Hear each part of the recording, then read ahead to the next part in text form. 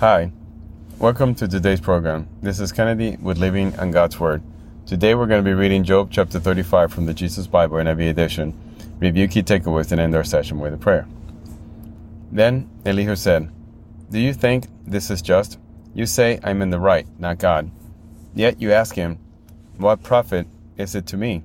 And what do I gain by not sinning? I would like to reply to you and to your friends with you.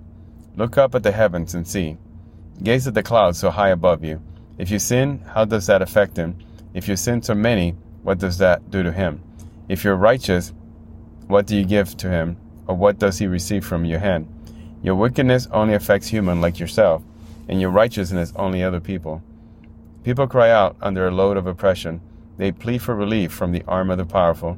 But no one says, where is God my maker, who gives songs in the night, who teaches us more than he teaches the beasts of the earth, and make us wiser than the birds in the sky. He does not answer when people cry out because of the arrogance of the wicked. Indeed, God does not listen to their empty plea. The Almighty pays no attention to it. How much less then will he listen when you say that you do not see him, that your case is before him, and you must wait for him, and further, that his anger never punishes, and he does not take the least notice of wickedness. So Job opens his mouth with empty talk. Without knowledge, he multiplies words. This is the end of Job chapter 35.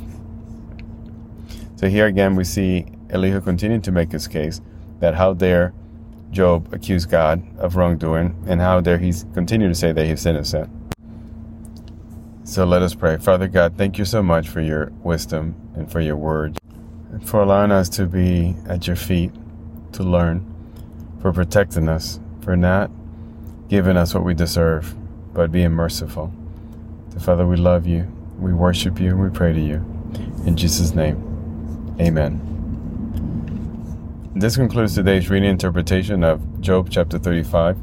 We hope that you will join us again tomorrow. God bless you. This is Kennedy, your brother in Christ, always.